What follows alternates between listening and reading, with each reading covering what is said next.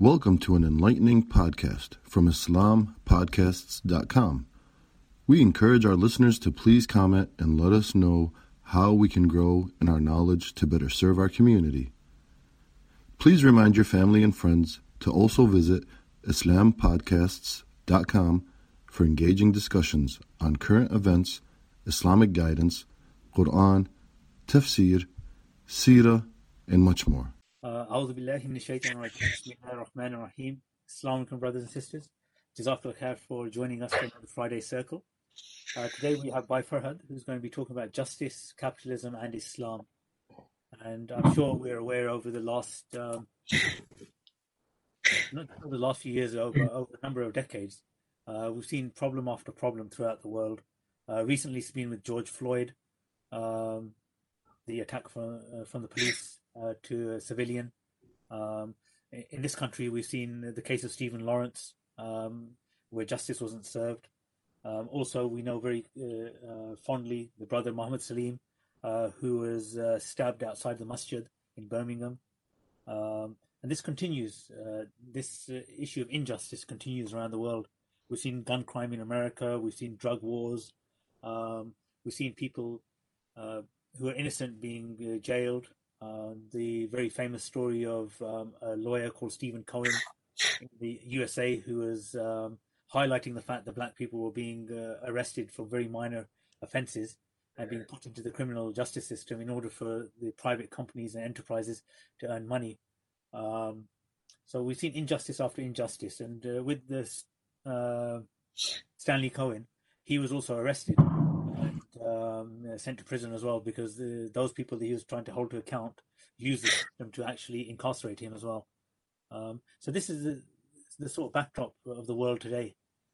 So inshallah, hopefully Brother Farhad can give us an idea of what this system has created in terms of justice and compare it to Islam and how we may solve the problem, inshallah. So without further ado, I'd like to pass over to Brother Farhad. Jazakallah khair. Bismillahir Rahmanir Rahim. Alhamdulillahi Rabbil Alameen. والصلاة والسلام على أشرف الأنبياء المرسلين نبينا محمد وعلى آله وصحبه أجمعين. Assalamu alaikum wa rahmatullahi wa barakatuh. So as Brother Aftab said, we're going to discuss the judicial system that exists in the West and its attempts to enact justice and compare and contrast that with Islam. And I think we're all aware of the image that portrays justice as far as the West sees. I don't know if you've heard of this image of Lady Justice.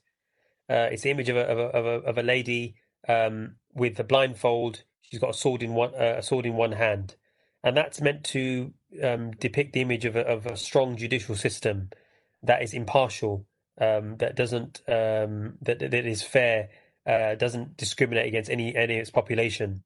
That's the image, at least, that we've been told is the aim of the judicial system in the Western world.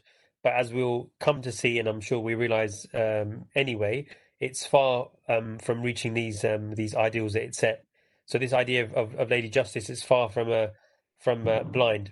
And as Aftab said, with respect to the people of colour, we've seen lots of examples of that over the last few months, and how there is clear discrimination in terms of the way the judicial system and the criminal justice system deals with the black population in the US and also obviously in the UK. So, for instance, in America, we find that as the stats mentioned here, 12% of the US population are black, but 33% of them are people serving a sentence. So fully one third of people that are in prison in the United States are black, and that's doesn't represent the population as a whole. They far exceed the number of people in prison, which tells us something about the discrimination in the judicial system. Obviously, whites, on the other hand, 63% of the population, and they're only one third of the inmates in prisons there. All in all, the US jails hold about 2.2 million people in the US. It's the most incarcerated nation on the planet. And there's a nice documentary you'll get you'll find on Netflix that talks about this, called The 13th. And this is about the 13th Amendment, which was the following the American Civil War, we know they abolished slavery, which we talked about before. But they've made an exception to that, that slavery cannot be enforced except as a punishment for a crime. That is, when they lost their labor force, there were attempts to try and think, well, what do we do now? We need a population that can work. So as a result of that, this documentary argues that the African Americans are arrested for trivial offences and they're incarcerated on spurious charges often, in order to perform hard labour in prisons. And you'll find that even on particularly small offences like comparatively in terms of possession of drugs like crack, you'll find that blacks are put into prisons, and there have been arguments put forward to make mandatory minimum sentences. That is, there should be minimum sentences for such people, that they should at least be incarcerated. This documentary argues that it's all about creating a workforce in the prisons in the US, because as we know, we call this ideology capitalism. It's really all about money. So in the US at the moment, you'll find that there are, as we said, 2.2 million people incarcerated, and that's a cost of $65 billion US. And these people, they get them to work in prisons. I don't know if you're aware, but these people don't just go there and serve their sentences, play with their iPads and watch TV all day. They're there to work, and they get paid something like 25 cents an hour. So it's actually a big business. One of the most profitable businesses in the US is running prisons, and they are privatized, as you would imagine is the case with the capitalist ideology. So as one commentator, he argues, he says that these companies that run these prisons, I'll quote from him. He says they don't have to worry about strikes or paying unemployment insurance. They don't have to worry about vacations. All of their workers are full time and never arrive late or absent because of family problems. Okay, so the issue is that these people are a good source of revenue for them. And as you'll imagine, in this ideological capitalism, it's all about money. It's all about the bottom line. So even in terms of incarceration and imprisonment, it's about making money out of this to the expense of black people. But as we know, it's not just people of color. We find even in looking now to the UK, it's poor people that are also being targeted by the criminal justice system. So there's been a collapse in police numbers over the last few years, which many people have argued this is not a cause for criminality and for the rise of crime, but of course there is a connection. We found also that the Crown Prosecution Service has lost a quarter of its budget and a third of its staff since the austerity measures began.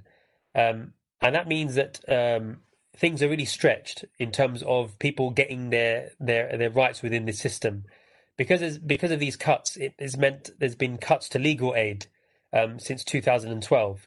And Amnesty even have said that these cuts to legal aid can seriously impede access of justice for thousands of people, particularly those who are not well off. To get legal aid, to qualify for legal aid, you need to be earning or have a household income of less than 37,000. So that sounds, quite fair. Many people that don't earn that amount of money will get some legal aid, but it's argued that to get a defence counsellor costs upward of £100,000 to £300,000. So you can imagine, for those people that are poor, it's going to be very difficult. Not least that they're not the staff there to deal with these issues. They've lost their budget. They lost their staff, which means now people that are trying to get justice for the poor, sometimes they have 1 hour to review a case, which often means that people that are guilty will go free and the innocent will be punished. So this tells us there's a form of injustice here, that the people that are poor are often disadvantaged. Because of the cuts in legal aid, Lady Hale, who's the former UK senior judge of the Supreme Court, she went on Radio 4 on a BBC appeal, believe it or not, to ask for donations to charity to support legal aid. So imagine this: you've got the head of the top court in the UK going on a radio program. This is not for comic relief or for children's aid appeal. This is for getting people help to get justice. Yeah, the people that are being out on bail who are too poor to pay bail, for example, who are too poor to hire a lawyer. She's out there asking for the donations from the public. So it's not just people of color; it's also the poor that are disadvantaged through this market justice system. And we can see examples of this. Some recent cases, Aftab has mentioned a few, but they shows that compare and contrast the way the justice system treats those people who are well off and those who are not so well off. So an Oxford student, Lavinia Woodward, this is some time back, she was convicted of hurting her partner, and it was unlawful assault after a drug-fueled row and an alcohol-fueled row. She was involved in grievous bodily harm against her partner. In the court case, the judge said because of the fact that she's a student of medicine and she's an extraordinarily able young lady, he said it would be best to avoid a prison sentence.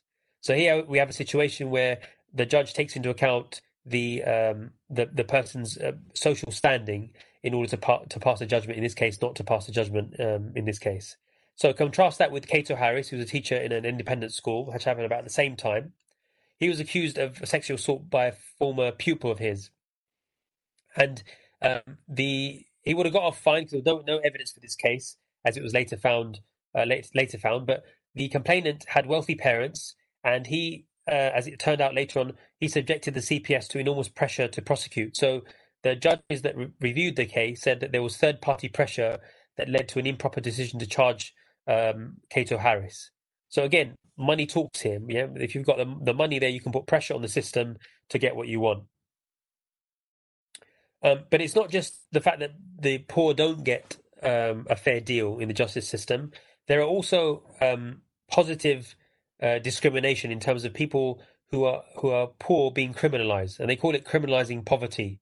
Yeah, there are examples. For example, we know the Vagrancy Act, which goes back to 1824, where you can get imprisoned and sentenced for begging and sleeping rough. So imagine this: you've been out on the streets for one reason or another. Maybe you've been kicked out of your house, and you're out there begging or looking for a living. Instead of the state coming in and supporting you and helping you out, you're sentenced to for this. You're convicted as a criminal for doing this. This is a way that a poor person, poverty is criminalized in the UK. We also have examples of council people that don't pay their council tax. They default on their council tax, and there are many examples of this in the media who've been imprisoned as a result of this failure to pay the council tax. And again, that unfairly affects the poor. There have been cases also of mothers who've shoplifted baby formula, milk, and nappies to look after their kids, and as a result of that, they've been sent to prison. Kids who have special needs, who are too scared, they have mental health issues, and they're not able to attend school, they've been prosecuted under truancy laws.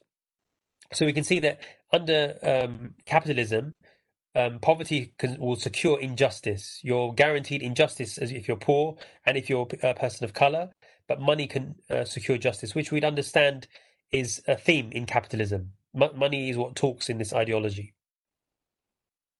But that's not all that's wrong with the system. It doesn't just criminalize and affect unfairly the poor and people of color, but there are also inherent problems within the system. So, for example, we have this concept of plea bargaining within the judicial system, and that means you'll be in a court case for something, and your lawyer will advise you in order to get a lower punishment, or to avoid a prison sentence, or to avoid a longer prison sentence. He will advise you to plead guilty or not guilty, or to plead guilty to certain charges and not other charges. So that's something that's, I think, is quite important to point out, because it's not about reaching the truth. The lawyer's job is really to make sure that his client doesn't get the full sentence. He's interested in getting the best deal for you. Yeah, it's almost like an accountant. Yeah, sorry to any accountants out there, but accountants do a similar job. Their job is to ensure that you don't pay tax. They're not interested in the tax system. Their job is to ensure that you pay as little tax as possible. A good accountant is one that gets you a better deal. Yeah, it's not about what the law says. It's not about how much you should pay or you shouldn't pay. It's about getting the best deal. And it's the same way in the judicial system. The lawyer will advise you on the grounds that not the grounds of truth, but on the grounds that I think you'll get a better deal if we do this. If you plead guilty or not guilty here, or if you plead guilty to these charges, you'll get a better deal. So that's a real inherent problem. It's not about reaching the truth, not about reaching a satisfactory conclusion. It's about getting the best deal for the client. There's also a problem with the jury system. Now, the jury system, and we know about the idea of 12 men and women sitting together who pass judgment over the defendant. And these people are lay people. And the idea behind that historically was to get people who are to be judged by their peers, rather than getting these judges who are from a different class to them. Let's get the people who are from your own peers to come and decide whether you're guilty or not guilty. So it really came to fix a problem that was already there within capitalism, but it came to create another problem, which is that these people are like you and me. They have no idea about the judicial system. They have no idea about criminology, and they come with their own biases and their own backgrounds. And there are again many examples about how some cases have been moved. For example, again, there's a nice documentary on this called the miscarriages of justice. Actually, I'm not sure what it's called, but it's called Trial by Media. It's another documentary that talks about how the media have influenced court cases.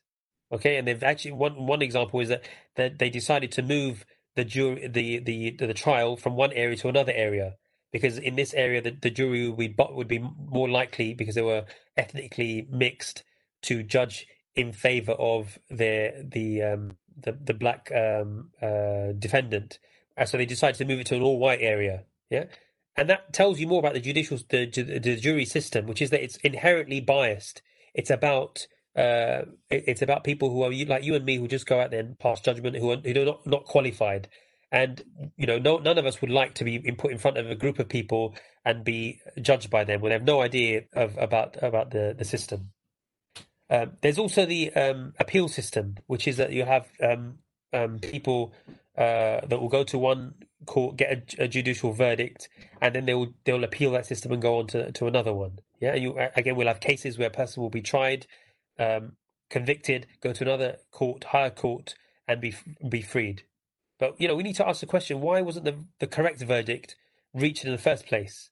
Yeah, why do we have to have this appeal system? Why do people have to go through this this system and be prosecuted first time round and be found guilty and then be found not guilty the second time around? Yeah, so that itself is an indication of the failing of this system. There is also the opacity of the system, that it's a very difficult system to navigate for lay people. Now, I'm sure some of us may have been involved in court cases before. I was involved in one some years back, and it was to do with a car. I had a car accident, and when I got to my car to be repaired, the repair people said, "Oh, by the way, we're doing a deal at the moment. We're able to give you a car for free to while we repair your car." And I thought, okay, that's fine. While we're repairing your car, I took a car for 2 days. The next thing I know, I'm getting these summons from a court saying that you come in. It's not about you. It's about the company that lent you the car. Okay, and I went into this court case, and I sat in there, and I have no idea what they were talking about. Yeah, the terminology that was being used, the language that was being used.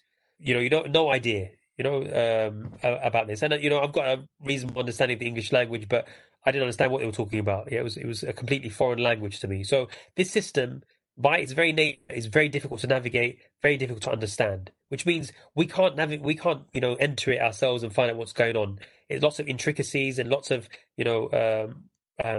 issues that no layperson can engage with. And sometimes you don't know what you've been found guilty with. This court case to this day, I have no idea what that was about. Yeah, and that leads on to the bureaucracy. That many cases you'll find that you'll undertake will take literally years to resolve, and there will be sometimes 5 or 6 years for a case that really should take about a year or so, or maybe even less than that. And it's all because of bureaucracy. And some of these cuts that we mentioned haven't helped. And then there's vampires, yeah, and I call vampires, I call the lawyers in there vampires. The average lawyer charges between £200 and £300 an hour. Now, I don't know about you, but I don't earn that amount of money, and I don't think many of us earn that type of money. And you wonder what these people do. In some cases you might be involved in, like this one here about the lease of a car. I don't think for writing a set of letters and looking at the legalities of what happened that these people deserve to earn £200 or £300 an hour. A brain surgeon, fine. Someone who works to launch astronauts into outer space, fine. Yeah. Someone who removes a brain tumor, that's fine. £200, £300 an hour is nothing for that. Yeah. But for someone who represents you in a court to earn £200, £300 an hour, that's obscene, especially in the times that we're living in today. So these are some of the other failings of the capitalist system. So let's go on to Islam now. So how is Islam different? And I think it's important for us to be aware and to be familiar with some of the features of the Islamic ruling system, because it's often accused of these concepts of summary justice, arbitrariness, and harshness. Yeah, these are the type of things that people say when they come to looking at the judicial system under Islam. So it's important for us as Muslims to be clear. These are some of the features. These are some of the characteristics of this. So we're familiar when we're engaging with people to show them the superiority of this system. So let's look at some of the punishments of the system. First of all, we are all aware of the hudud. Yeah, these are the rights of Allah subhanahu wa ta'ala. And these are rules which are limited in number. There are difference of opinion about what constitutes the hudud.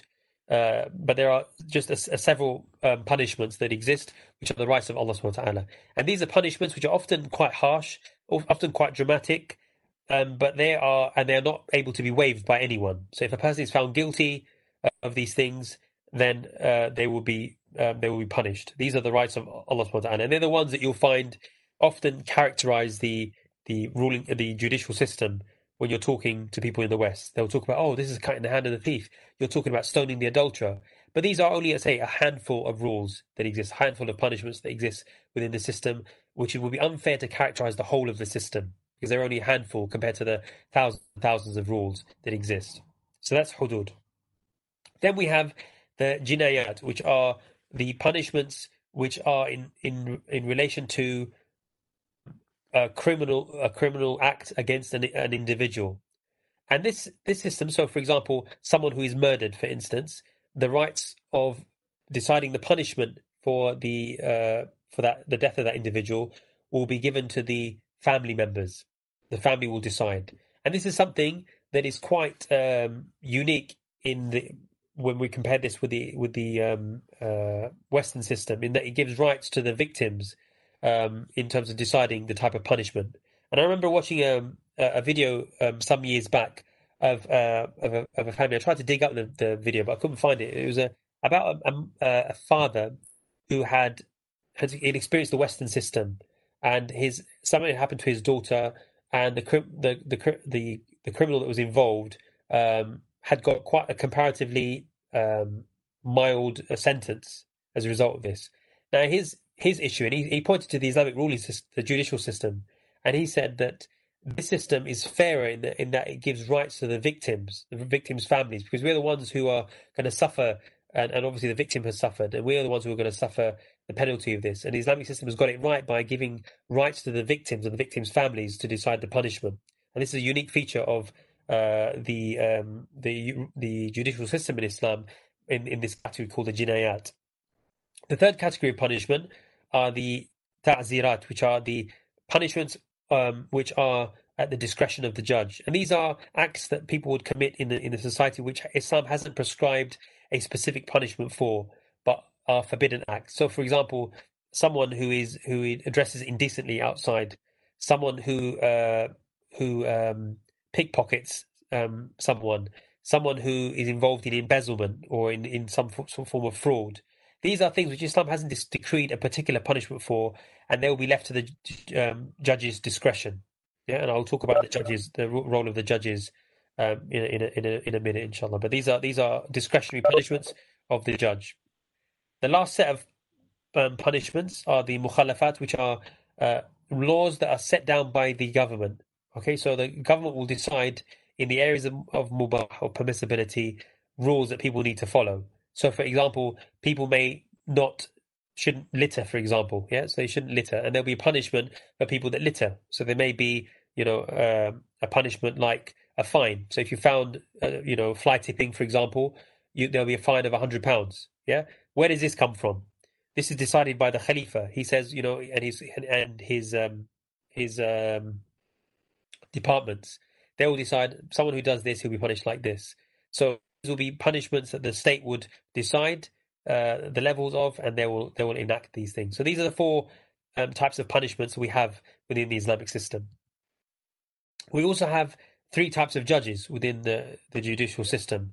We have the Qadi Am, which I'm sure we're all aware of, and these are judges, unlike that romantic image, or that negative romantic image or negative image that they have of what the judicial system of some elderly man sitting under a tree and just passing judgment on people randomly.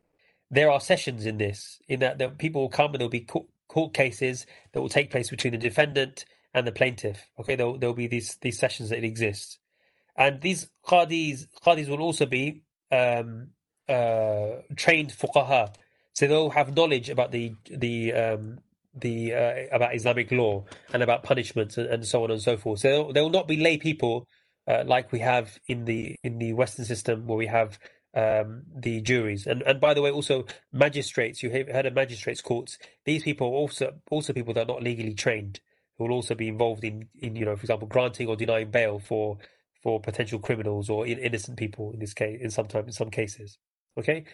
The other unique thing about the Qadi Am is that it's one feature of the Islamic judicial system is that it's not an adversarial system. And we all know, we watch on TV a court case taking place, where we experienced it ourselves, where you have the barrister for the prosecutor and one for the defendant. Okay, and this is what's called an adversarial system, which is that they will bring their arguments and they will tear apart the arguments of the opposite side. Yeah, so there'll be an argument taking place, and then there'll be a decision as to who won that argument. Okay, so you have these two parties that exist in the Western system. Under the Islamic system, it's what's called an inquisitorial system, in that a judge who is qualified, the faqih, will look at the situation, will look at the reality of the situation and the evidence brought forward, and then they will look to the Islamic evidences related to this, and he will investigate that. He will study that issue, and he will come up with a verdict at the end of that. So that's what's called an inquisitorial system, which has many advantages, in which even legal experts point out. Yeah, that this is lots of advantages. One being that it doesn't leave itself prey to one prosecutor who's better than the other, is more skillful than the defendant, for example, the defendant's lawyer. So there are sometimes cases where a case will be won based on how good the defense lawyer is, or how good the prosecutor's lawyers are. Okay, so the inquisitorial system gets around that. You have a judge who's qualified. He investigates. He finds out the details, and it could be others who advise him also, and he passes judgment, which is a far fairer system. Okay, and that should be different departments. Yeah, different departments within the state. So we can have in the Islamic State people that are tried for crimes, people that are tried for the jinayat. You can have other departments for small claims, and so on and so forth. So the Islamic system allows for that. So that's the Qadi Am. The second type of Qadi is the Qadi Muhtasib, who is the one who protects public rights. And this individual protects the society as a whole. Okay, so he would protect standards in society. He'll ensure safety exists in society and fair advertising. So, for example, he will approach the shops to make sure that there are safety standards being there, that there will be fire exits in place, that there will be no false advertising if it's a shop, that there will be training, adequate training, for example, if it's required in a particular business. Yeah, so these people are proactive. They will go out and investigate proactively these things. They don't have to wait for anyone to complain to them to say, look, you need to ensure standards are being met here. They'll go out there and ensure proactively that standards will be met. So that performs an important function in ensuring that the public rights are protected. You don't need to have a complainant in this system. And in this case, you don't need sessions, okay? You don't need to have this person brought forward. They can issue fines and they can issue punishments to people there and then, and they'll have a police force and other people who will be with them to enact punishment. So the people can be rest assured, the public can be rest assured that the society is protected, okay? That no one can, that there'll be good standards in society from businesses, that people will be adequately trained, and there'll be good safety standards and so on. The last judge is the Qadi Madhalim, which I'm sure we've heard of before, but he's the one who deals with violations of the state. So this department looks at any problems which the people face with respect to the state, and not just the Khalifa himself, but the departments of the state, the Muawinun, who are the assistants of the Khalifa, the Wali, and so on and so forth. All the departments of the state, all the branches of the state. Any problems with them, this Qadi will investigate. And again, he can be proactive. He doesn't have to wait for a complaint, even though complaints will be received by his department, and he will act on them. But he will be proactive in watching what the Khalifa is doing, what the departments are doing, and make recommendations and enact punishments if necessary. So this is an overview. This is the three types of judges that exist within the system. So what are some other features and principles of this system? So the first is that there will be no there is presumption of innocence. Okay, so no one can be punished unless they are proven guilty. And as we said, with regards to the hudud, there is a high burden of proof. Okay, the Prophet ﷺ, he said in a famous hadith about leaving the punishment if you're not sure. Okay, and As-Suyuti he talks about this, and he says a principle of the state of law states that hudud are suspended by doubts. So, as I mentioned before, the hudud can be quite severe punishments. But if there's any doubt in the situation, any doubt at all in the mind of the judge, he is to let the person free. So there's a high burden of proof in this, and even in other cases which don't involve the hudud, the person is innocent until proven guilty. So you can be rest assured that there has to be evidence brought forward to if you've done something wrong in order to convict you. So you can be rest assured there'll be no miscarriages of justice that we've seen, numerous of in the Western judicial system. The Islamic State is also not a police state. So even though we can say some aspects of it can be quite harsh, like the hudud, the state will not interfere in the private lives of individuals. There'll be no spying, no phone tapping, and investigating people's crimes in their home lives to convict them of criminal actions. Okay, so what you do in your own home is left you're left to your own devices as an individual. Punishments will be enacted on things that are committed in public. Okay, they'll be committed people that commit in public, and of course there'll be no discrimination. So the state won't punish those people who are poor and spare those people that are rich. The famous incident of the woman who was brought forward from the Quraysh, who was brought forward, Osama, and he came and wanted to intercede for her, and she was from a well-to-do tribe, a wealthy tribe, and he came to intervene with to the Prophet ﷺ for prevention of sariqa, or theft or stealing. So the Prophet ﷺ asked him, "Do you intercede regarding a punishment prescribed by Allah subhanahu wa ta'ala?" And he then gave a speech to the people, and he said, "There was a people that came before you that were destroyed because if a person of high status committed a theft amongst them, they would spare him. But if a person of lower status committed theft, they would apply the punishment upon him."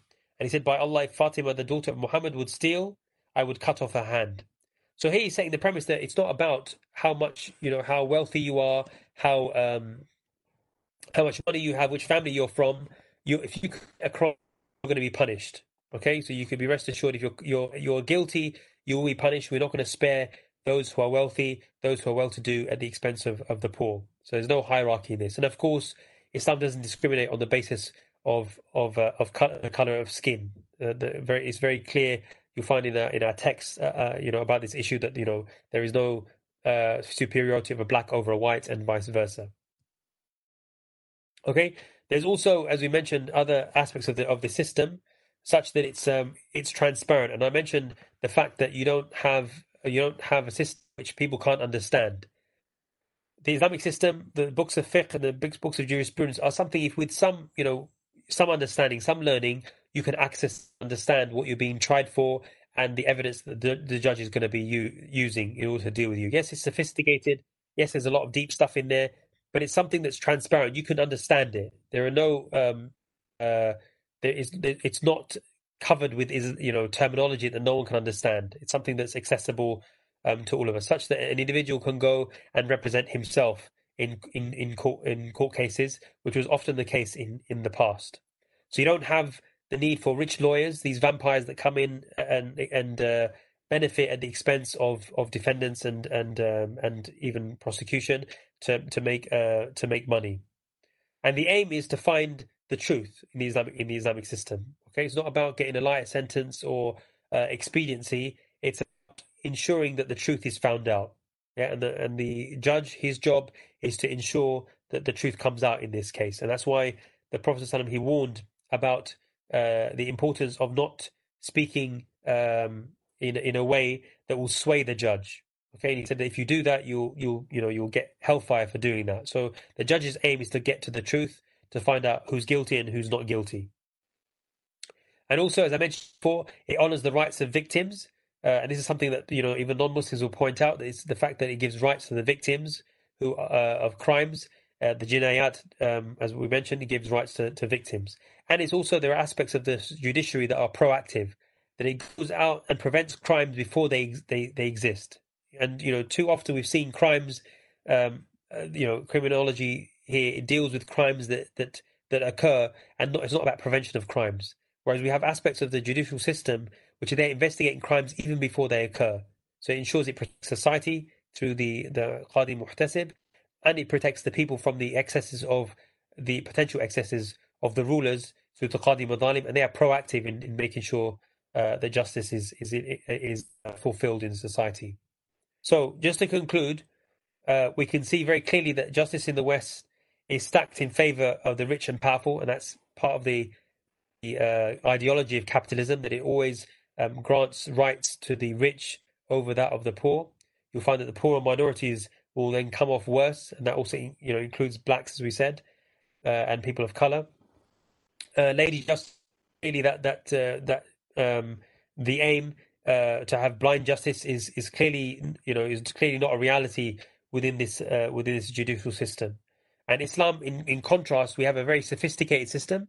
It's not about kangaroo courts and summary justice, but we need to, as Muslims, be aware of some of the details and the features of this system, and ensure people understand that it's proactive, that it's effective for all sectors. It's something that's transparent. It's we don't need lawyers or unqualified juries, and that it's a fair and just system. And I think that's really our role as Muslims. Once we understand some of these aspects, to revise it, to memorize it, and to go out to people and engage with them. So when they are faced with the injustices that we see on a daily basis in the Western world, and the people that we that are affected by that we come into contact with, we can talk to them about the justice, the real justice of the Islamic judicial system. So inshallah ta'ala, that's all I've got to say. Inshallah, if there's any questions or comments on that, wa sallallahu ala Sayyidina Muhammad walhamdulillahi rabbil alameen. Jazakallah khair by Fahad. Inshallah, I'll open up the floor to any questions or comments you may have. Inshallah, if the brothers, you can unmute yourself if you're on WebEx and ask a question, or alternatively, you can send it in the chat on WebEx or on Facebook. Inshallah, if you can make a comment or a question on Facebook as well. I think Idris, you have a question. Go ahead, inshallah. Assalamu alaikum, brother. Wa alaikum assalam wa barakatuh. Yeah, you've spoken about the judicial system, but in America, people are now arguing there could be like a dual system of a judicial system, as in, there's there's one set of rules for black people and another set of rules for white people. It's like, when you see like the sentencing disparities, and when you see the rate of arrests, a lot of people think oh, this is a one homogenized monolithic system, and basically something has gone wrong. But some people argue, no, the system of white supremacy is working the way it was intended. The system was intended specifically to hurt minorities and people of color and to serve whites and the rich. Now, could you explain like perhaps the split and the two system of justice that is going on? Jazakallah khair. Yeah. So I think, with regards to the system, I think the most powerful influence on all aspects of life in the Western world is capitalism. And we maybe not everyone calls this system capitalism. You hear people say it's libertarianism, freedom, and democracy that we have in the West, and they call it different names. But capitalism, I think, is the most accurate because money, capital really colors this system in all aspects of things. So people of power will be the ones that have money. People that enact laws from above will be people that have money. People that get the justice will be the ones who have money, and so on. So I think it's really money that talks within this system. So that's a very powerful and probably the most powerful influence. So that's why you'll find wherever you look, you'll find that there will be a two-tier system, one for the rich and one for the wealthy, and one for the poor, because it's money that really talks. Even in something like justice, but also in the issues of health, education, influence, media, and so on. Everything you find. That's why it's accurate to call this ideology capitalism. Having said that, the other aspect of this system is that they believe in this concept of democracy, don't they? So you'll naturally have mob rule. You'll have the idea that it's the majority of people that will rule over a minority, and that means that the minority are naturally going to be disadvantaged. If you're a minority, it means that the majority will decide what we do and what we don't do, and that's why we see it's fine to insult Muslims and to attack Islam and to draw caricatures and so on, because it's affecting the minority. Okay, and you've got to take it because it's almost like that bully mentality. We're more than you, so we can say this. But there are certain things you can't say about the majority. Okay, because that's what the majority say. So you'll have that aspect of that system, of the system, and you'll find then people of color, religious minorities will always be at a disadvantage because you have this concept of democracy. It's the majority that will rule what is acceptable and what is not acceptable. So whether you call it white supremacy or something else, you'll always find the majority will decide what is acceptable, what goes on, what is allowed, and what's not allowed within a society. Having also aspects of this are that you have this concept of nationalism, of nation, and how you define that is also up for grabs, isn't it? Yeah, when people say it's the white Anglo-Saxon, people. We are we are the people that make up America. This is what America looks like. Just like they say, this is what Britain looks like. It looks like this. Yeah, there are people that argue that there should be a color to what Britishness is, or there should be a color to what American is. And you're free to adopt opinions like this, aren't you? You're free to who'll be like this. Why don't you have any, brown supremacists or black supremacists or white supremacists within Islam? Do you have any history of individuals who are from an Islamic background who set up groups and say, we are the Asian Brotherhood, or we are the Black Brotherhood, or we are the White Brotherhood within Islamic history? We never see that, do we? We've never had a history of that before, because we're not free to concoct ideas like this and think, this will be a good idea. Let's have this, yeah. Whereas for some people, they'll think, they'll develop ideas based around this racial identity and say, whites should do this, whites should be like this. We should congregate together based around this thinking that we're white people and we're better than others. And there's also reverse racism. Don't forget, yeah. So people who think that the white man is the devil, and we're the right people. So it comes back to this ideology that colors everything fundamentally, which is that it's about money, but also there are aspects of democracy, there are aspects of nationalism, aspects of freedom of thought, which it's a dangerous cocktail. The whole lot together will lead to all kinds of problems, from discrimination, one end, low level discrimination and glass ceilings, at the other end of full blown white supremacy. Jazakallah khair, brother. Yeah. If anybody else has a comment or a question, inshallah, you come in.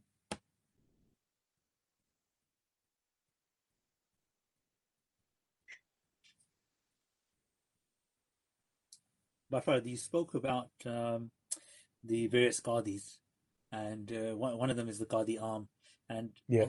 as I understand it, he's like a street judge, so he's always available in the marketplace where people are trading or working, etc. Qadi Muhtasib.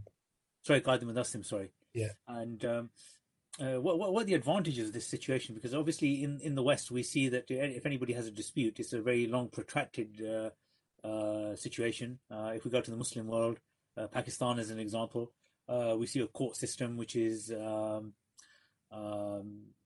fit for purpose. We see people caught up for years and years in the court system, just as we do here, in fact, in this country. So what's the advantage of having necessarily a street judge? Why did that idea come about?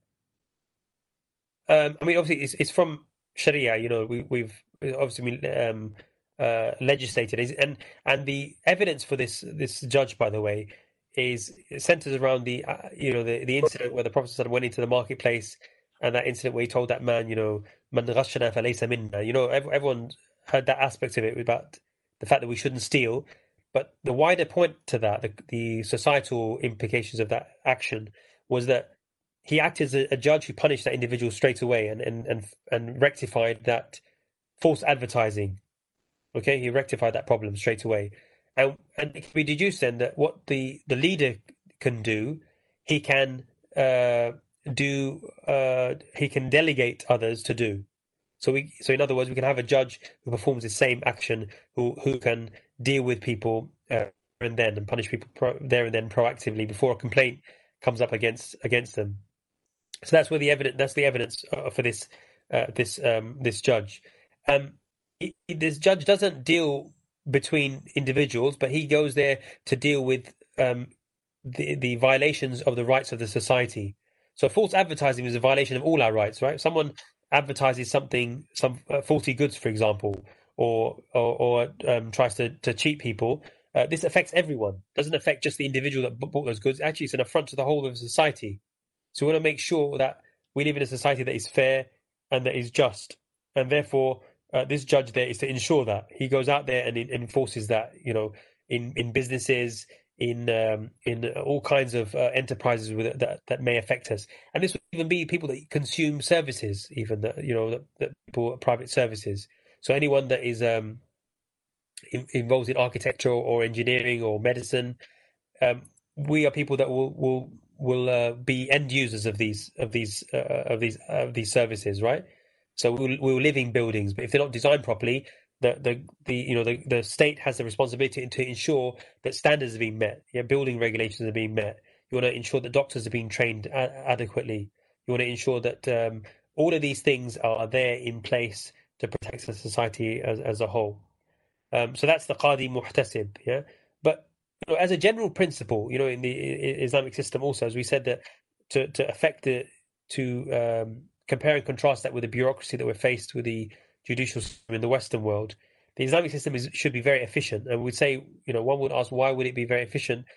It's because the state will be driven by this maxim of the Prophet when he said, "Yassiru wa tu'assiru, bashiru wa tunaffiru." He says, make things easy, make things easy, and don't make things difficult for people.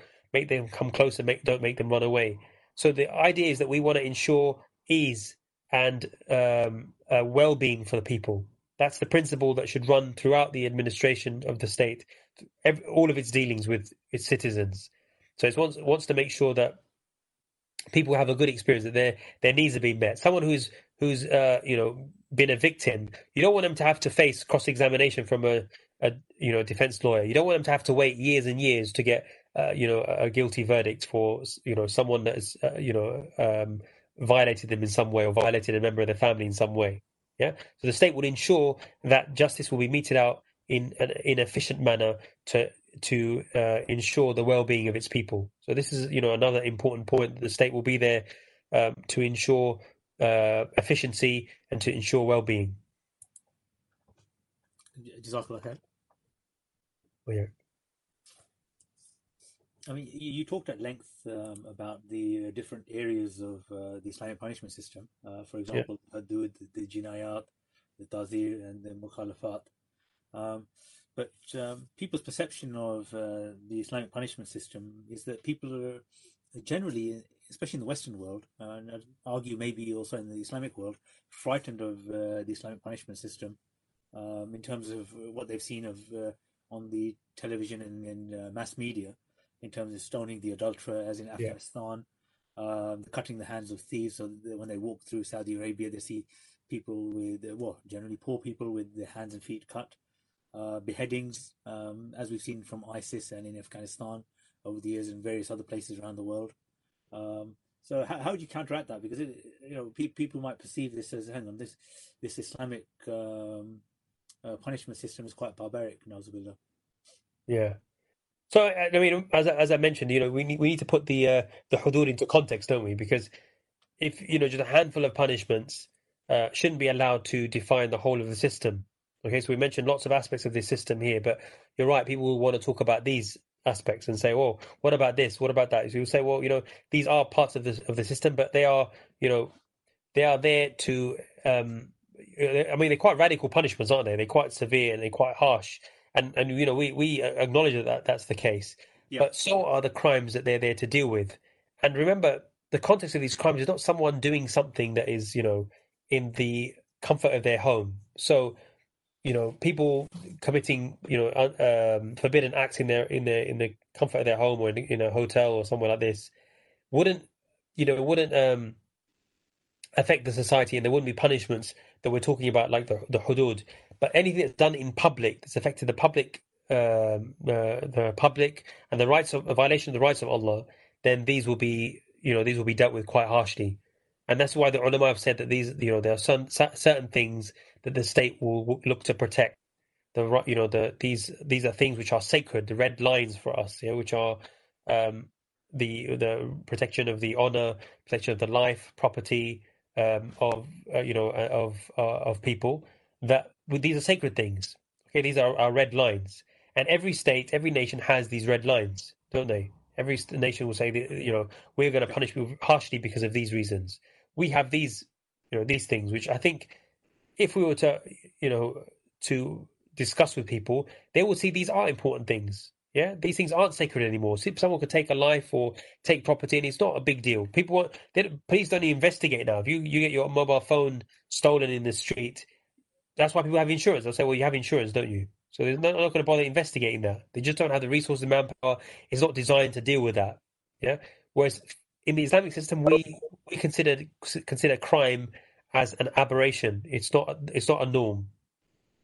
It's not something that's that should exist. Whereas here, it's the norm, isn't it? We people are punished. You're almost punished if you're innocent sometimes because you didn't do the right thing. You had your phone, or you were talking on your phone in this area, or you left your phone on your dashboard. It's your fault. But really, the onus should be on criminals. So yes, Islam is very harsh against those people who are criminals. But if you're an innocent person, if you're a victim, then Islam is lenient with you. Yeah, but if you're going to violate these norms, these red lines, then Islam will look to punish them. But as I say, there are just a handful of these punishments. The vast majority will be the ta'zirat, which are at the discretion of the judge. And this judge, as we said, it will be someone who is a faqih, who knows the judicial system, and he will punish people appropriate to the crime. Yeah, because he'll be a trained individual. He won't allow bias and his own prejudices to affect his judgment. And we know that hadith of the Prophet ﷺ, when he said that the judge shouldn't judge between two people when he's angry, right? We know that, and this tells us that not just when he's angry, but any form of influence that will affect his judgment could be an issue. So we don't have like trial by media here, like this idea that sometimes the media will get hold of a crime and they will be involved. They'll start pushing affecting the verdict. I was reading one particular case where a guy was jailed for 23 years in America. A British tourist had gone over there with her husband, newly married, had been shot. This guy wasn't even in the area, yeah, And later it transpired, I think 17 years down the line, it transpired that it was someone else that had done it. But 5 years later, the guy was still in prison. Yeah, so it's you know, we hear many stories like this. A guy who's been convicted unfairly, because the burden of proof is, you know, I mean, the system is so easily affected by the media. Because in the beginning of that particular case, you know, the British media took up that trial. I think it was in the early 90s, and you know, they were outraged, and they put a lot of pressure on the American system there to convict this individual. They just wanted someone to pay for this crime. Okay, so we don't allow that. We don't have a system which is biased in that way, and that will allow people a whim to be punished for anything, let alone the hudud. Jazakallah khair. Brothers, please go ahead and interject if you have a question. I think Dr. John has a question. If you want to go ahead, Dr. John. Assalamu alaikum. Wa Walaikum salam. I just want to make a comment about the jury system, because I don't know how many brothers have been asked to do jury service and how they got out of it. But basically, they are trying to force you to go to the jury attendance. And if you don't, actually, you know, you can be, I think, fined and harshly censored about it. So when I was younger, I got it and I said, I'm busy as junior doctor and I can't do it. I'm doing life-saving stuff. My son had it the other day and it was COVID and he tried all sorts of things. But they're trying to force you to go along to judge, you know, what is right and what is wrong. You know, when we know Allah subhanahu wa ta'ala has revealed to mankind, you know, what is the way to judge. Who am I to judge between people and decide what is right and wrong and what the punishment? And I think it's also very dangerous, because you could be a fully fledged certified neo-Nazi, but just because you've got a normal CRB, that doesn't mean you're a good person. Or you could have a personality disorder, or you could have a psychotic mental illness. Yeah, you could have learning difficulties maybe. But, you know, I don't know what criteria they use, but I've never had as a doctor people from the judicial system asking me about the mental health or the cognitive capacity or, you know, their social aspects of any person. Are we saying that people who, you know, maybe for a medical reason or psychiatric reason, you know, for no fault of their own, should be allowed to go? And how about people with very defective, you know, whichever angle, even from their own angle, but from our angle, viewpoints and attitudes and practices in life, which are not strictly outside the law of this land, should be allowed to judge? Yeah, people who may have had, you know, very, very poor care of their children, or have been very, very harsh or rude to their parents, or who have been very, very, you know, conniving and disreputable amongst their family or about colleagues or in business. Yes, some of these people may end up with criminal records, but for a criminal record, before that, there's lots of things they could have done and been before they come and judge between, you know, other people. And lastly, you know, I would say, I think it's all fake that you're being judged by your peers. You can't judge the system.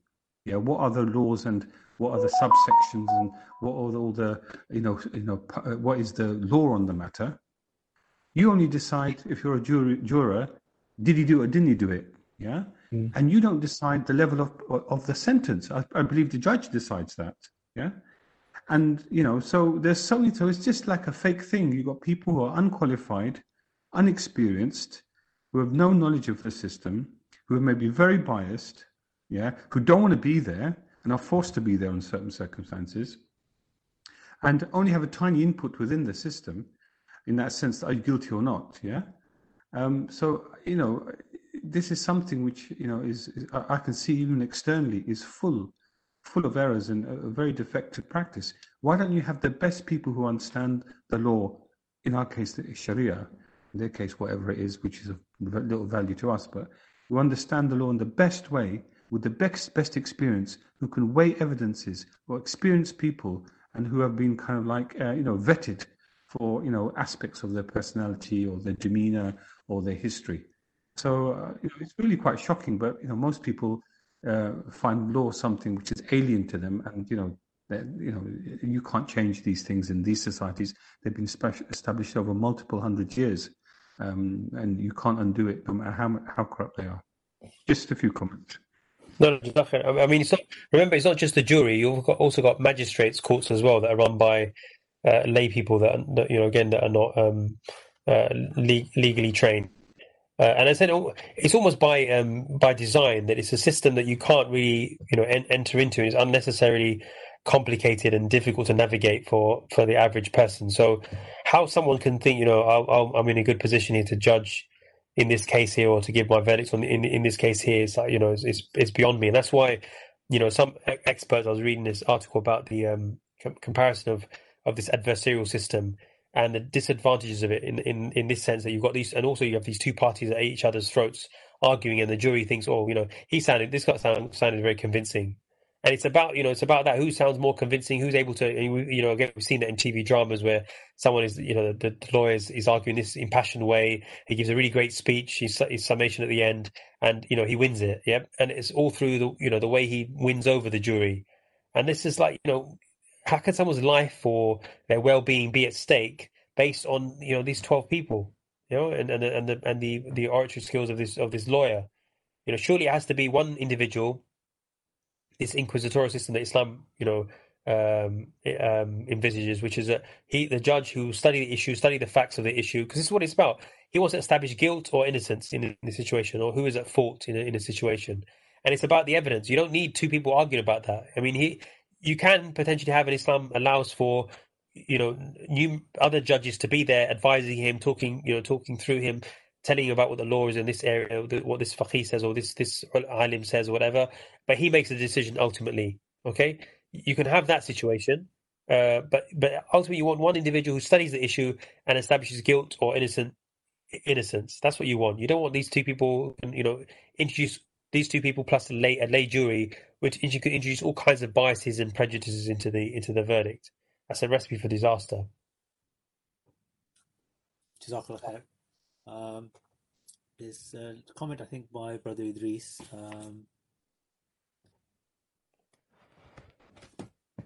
My mother was asked to do jury service. It was extremely difficult to explain to the court that my mother's English wasn't up to the required standards. So that's just an experience, I think, from Brother Idris there. Yeah. I was just wondering also, by Farhad, you talked about the punishment system. You talked about the qadis, the judges, how the system is solves the problems of criminality. But today, for example, around us we have the Muslim world, and we're living in societies today, and these things are happening all around us. The issue of adultery, crime, people killing, stabbing, etc. But how do we solve these problems today then, in terms of who actually punishes these people?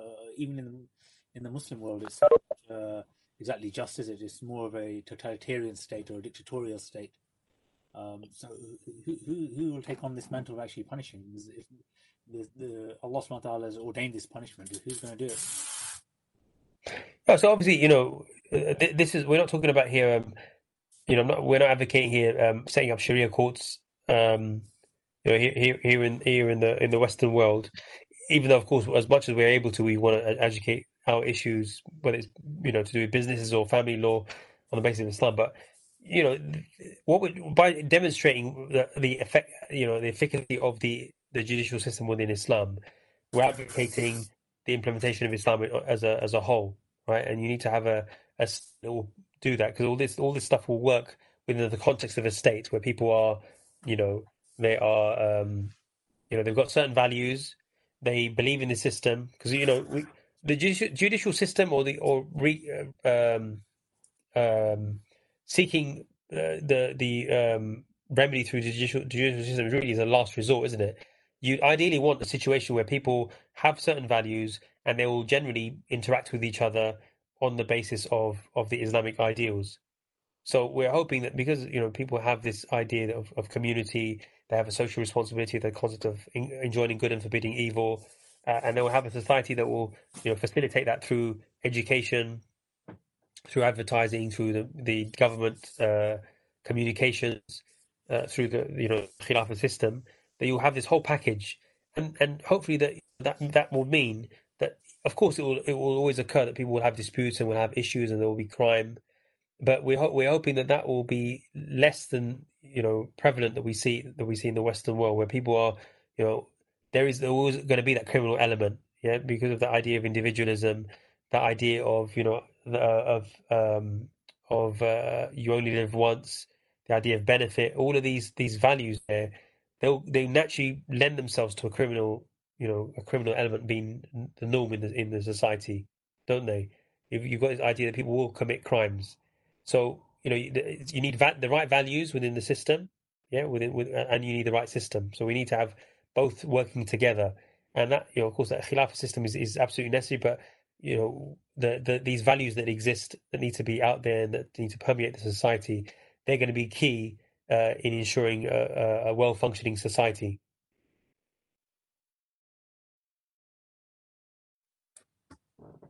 Jazakallah. Yeah. Assalamu alaikum. Yeah. Just want to mention one example of injustice in this system, capitalist system, particularly in UK. In the absence of the person who is involved in the case, for example, Taqs Sharif and Shamima Begum, without their presence, they just decided the punishment for them. So it doesn't look like it's what kind of justice is this? It's completely, it will not be like this in Islam, isn't it? Just a short comment, yeah.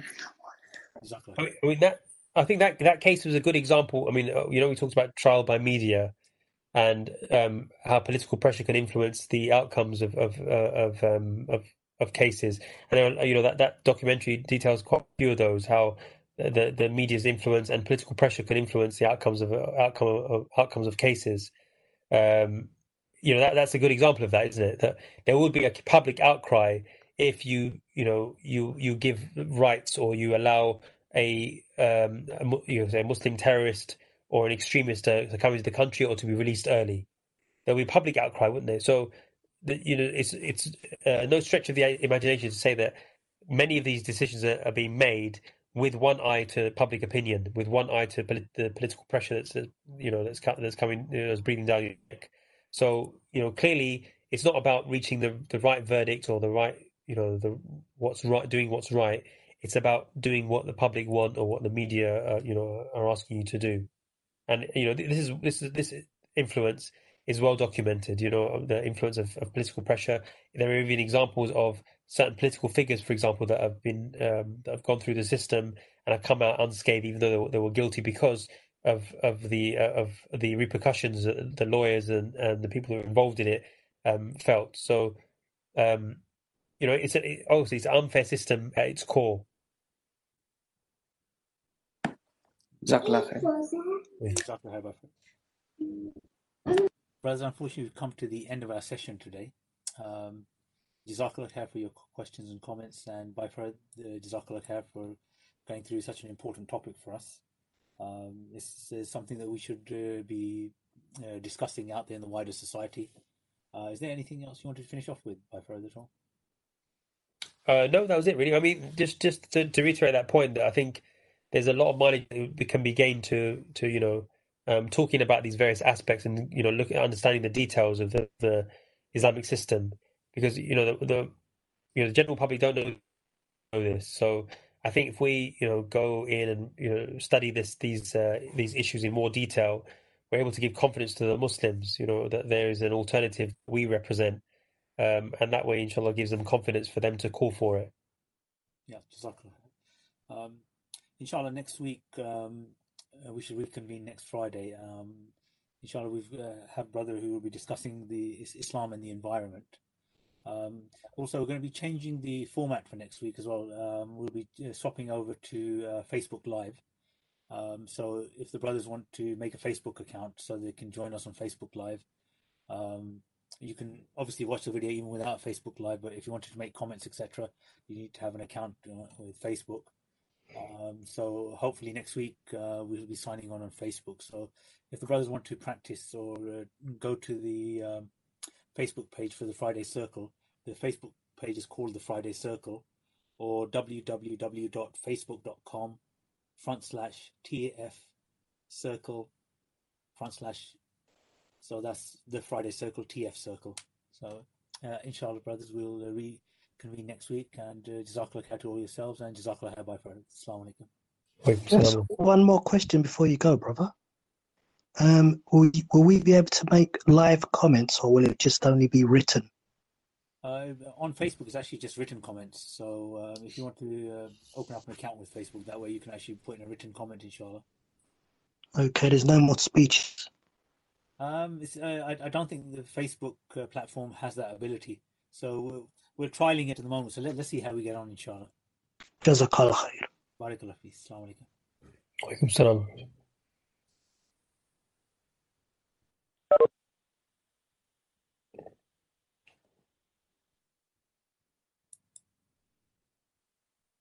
Assalamu alaikum, Mr. Farhad. Wait, Sam, how you doing? I'm okay, brother. You're still on, yeah? Yeah, I'm still on. I'm just trying to get off. Okay. You're right. Yeah, nice to see you again, inshallah. Yeah, nice to see you. Thank you very much for the talk. Jazakallah, yeah. Thank you. Wrapping up. Assalamu alaikum. Waalaikum salam. Take care, inshallah. Take care. I can disconnect this now. Bye, Farhad. How did you get on with the PC?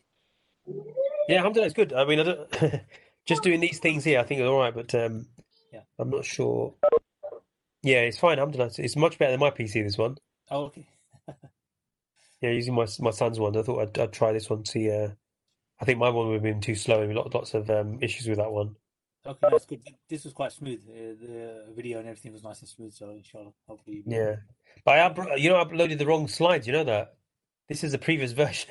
Oh, Previous really? version. Oh no. Okay. Yeah, So, the previous version that I'd done. I'd done the other ones really nicely, but I think we uploaded the wrong ones here. But it's difference. But there was some glitches in this one that I'd sorted out. But I think this is the one I sent you.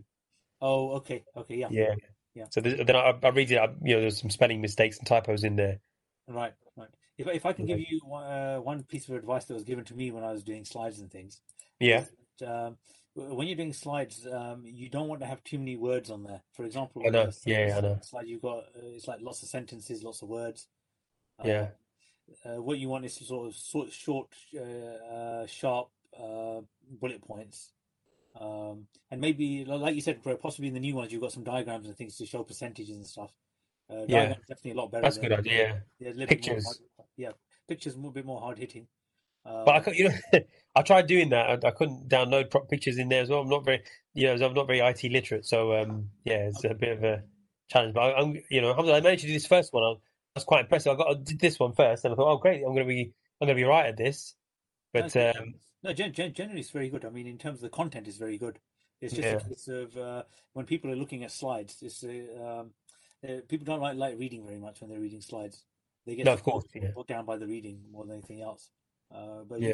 the layout and everything's really good. I mean, in terms of the way you laid things out, nice and clear. You've got clear titles each one, bold, and then you've got the writing underneath. I like the title page as well. You've got Lady Justice at the top there. yeah. So nice. Yeah, I had a diagram, a picture of her as well. I put that. That's not in this one either. So I was quite surprised. I saw, oh, where's that diagram gone? I thought, oh my God, this is the wrong ones. Yeah, So, never mind, it happens. It happens to all of us. yeah, alhamdulillah, yeah. You should see all the problems I had today trying to set it up with Facebook. Is it? Oh, it was an interesting day today. Alhamdulillah, at least you're better than me at all this stuff, innit? So I get there, yeah. But just like you, if it's something unfamiliar, then it takes a bit more of a learning curve. yeah. Brother, you tried Zoom, but it didn't work out, did it? We used Yeah. Zoom once, and we had various problems with security-wise, so we decided not to carry on with that. Yeah, because other brothers have used Zoom, and it seemed to work really perfectly. It seems to be a very good platform. It's got better, but in the early days, it was very weak in terms of security. Mm. Okay. Yeah. You can even try that, because basically you can have pictures up everywhere and then be, given a talk as well. I think you can do the same thing here as well. You can do the same thing here as well. It's, But the thing with WebEx, I found that if you have too many pictures up, it kind of slows things down. With the other one they call, okay. yeah, the other Zoom, there's some other brothers, but I was using it with, and it seemed to be everyone's got their pictures up, and it's all nice and smooth. I'm like, wow, mashallah. Okay, we'll have a look at that. Yeah, I'll have a look at that, inshallah. Yeah. Definitely, man. Okay then, brother. I'm going to call up tomorrow. I've just got a phone call, inshallah, yeah? Okay, inshallah. Yeah, okay then. No, Assalamu inshallah. alaikum. See you. Walaikum salam. Take care, inshallah, yeah? And Take care, brother. Assalamu alaikum. Assalamu alaikum. Walaikum salam. Idris, have you gone with your laptop? Well, I haven't got onto the case at all. But basically, I mean, I'm still using it until, I mean, since God knows when, but I'm still using it until I finish it off. And then once it starts, really going slow and, becoming inefficient, then I'm just going to milk it for all I can, and then I'm just going to get rid of it. Okay. So you're still in the slow lane at the moment? Say again? You're still in the slow lane? Yeah. But it does what I want anyway, so I'm all right. But, YouTube is starting to fade away on it as well. And, some other applications are starting to get a bit funny. So don't worry, I'm coming to your place soon. Once it all collapses, I like to use things up, and then once they all, start giving me significant problems, then I just think to myself, I might as well have Tab and then fix it all up. So I'll probably get it done in the new. But I think you're making life hard for yourself in terms of using Windows Vista. Yeah. I mean, I'm just looking at it now. Yeah, the 250 gigabyte SSD is £37.30. Yep. The 500 gigabyte is £54. So. Was it SSD or is it MX? It's the SSD. SSD, was it called MX something or not? 500. MX 500 SSD. That's right, yeah. So, I mean, I think you should definitely move over and start putting some new software on there rather than working. I mean, Vista's gone. I mean, Vista was like old back in the day. So no wonder you're having problems with YouTube and other things. Yeah. But if I were to, for that small investment, you'd make a big difference. Huge difference, isn't it? Yeah. I think but say again? I think you'll notice the difference as well. There'll be a massive difference. It'll be like working with a new computer again. Yeah, and what about like the camera? It would be the same anyway, wouldn't it? The hardware would be the same. Yeah, all you're changing is just the hard drive, really, just speed things up. The software. Yeah, software. You're installing software as well. Yeah, it's obviously you get the latest software, so that's definitely a lot better than with Vista. And so, I'd be able to get all that Zoom and WebEx and everything, isn't it? That's right. Yeah, you'll be able to download and install it. Yeah, it's all compliant with Windows 10, isn't it? It's compatible. Yeah. And what about WhatsApp? Would I be able to download that as well? Yeah, I've got it on my computer. Yeah, you just download WhatsApp. It's called WhatsApp Web, and you can use it on your PC as well. So basically, it could go through your own telephone number. Is that what you're saying? What do you mean by your own telephone number? So basically, would what you have on your mobile number for WhatsApp be coming up on WhatsApp on your PC? Welcome to an enlightening podcast from IslamPodcasts.com. We encourage our listeners to please comment and let us know how we can grow in our knowledge to better serve our community.